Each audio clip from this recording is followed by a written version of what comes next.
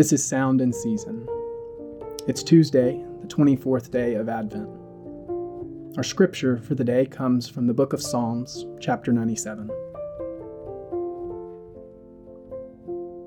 The Lord reigns. Let the earth rejoice. Let the many coastlands be glad. Clouds and thick darkness are all around him. Righteousness and justice are the foundation of his throne. Fire goes before him and burns up his adversaries all around.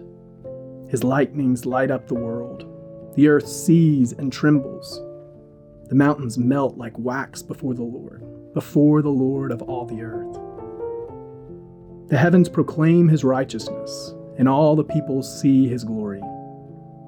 All worshippers of images are put to shame, who make their boast in worthless idols. Worship him, all you gods. Zion hears and is glad, and the daughters of Judah rejoice, because of your judgments, O Lord. For you, O Lord, are most high over all the earth. You are exalted far above all gods.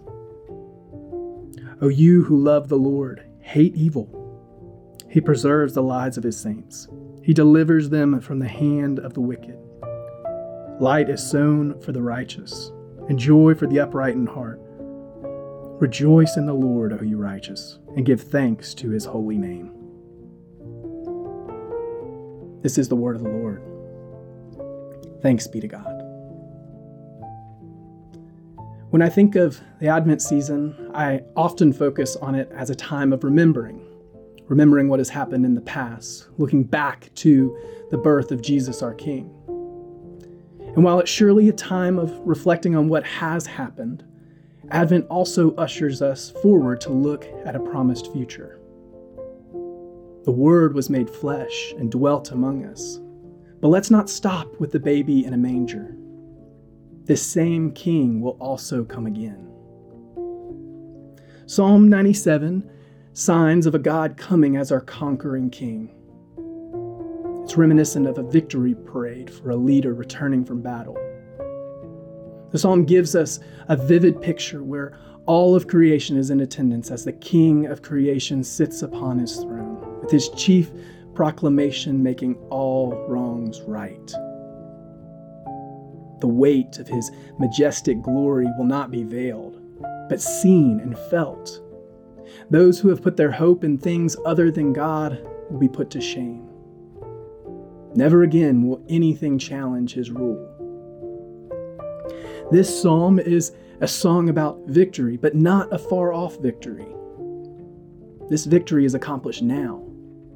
The King has come as victor, and he is actively making all things right. Though we still wait to experience this day in all of its fullness, this King is already at work, and we aren't left to sit idly.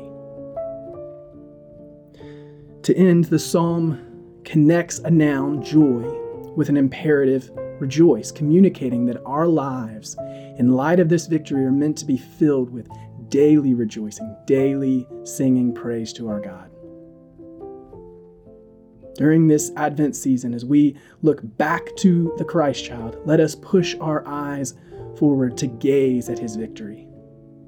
Let us rejoice and praise the Lord. Joy is our song because our King has come, and joy is our song because our King will come again.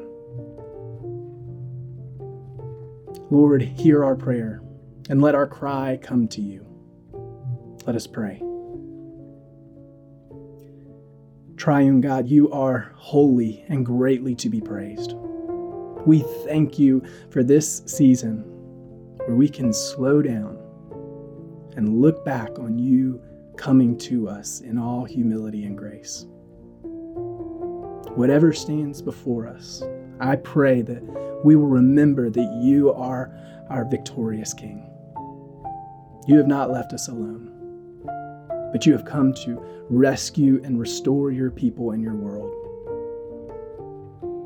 I pray that this season of Advent will be a season of singing and of resting in the wonders of your love. O God, make speed to save us. O Lord, make haste to help us.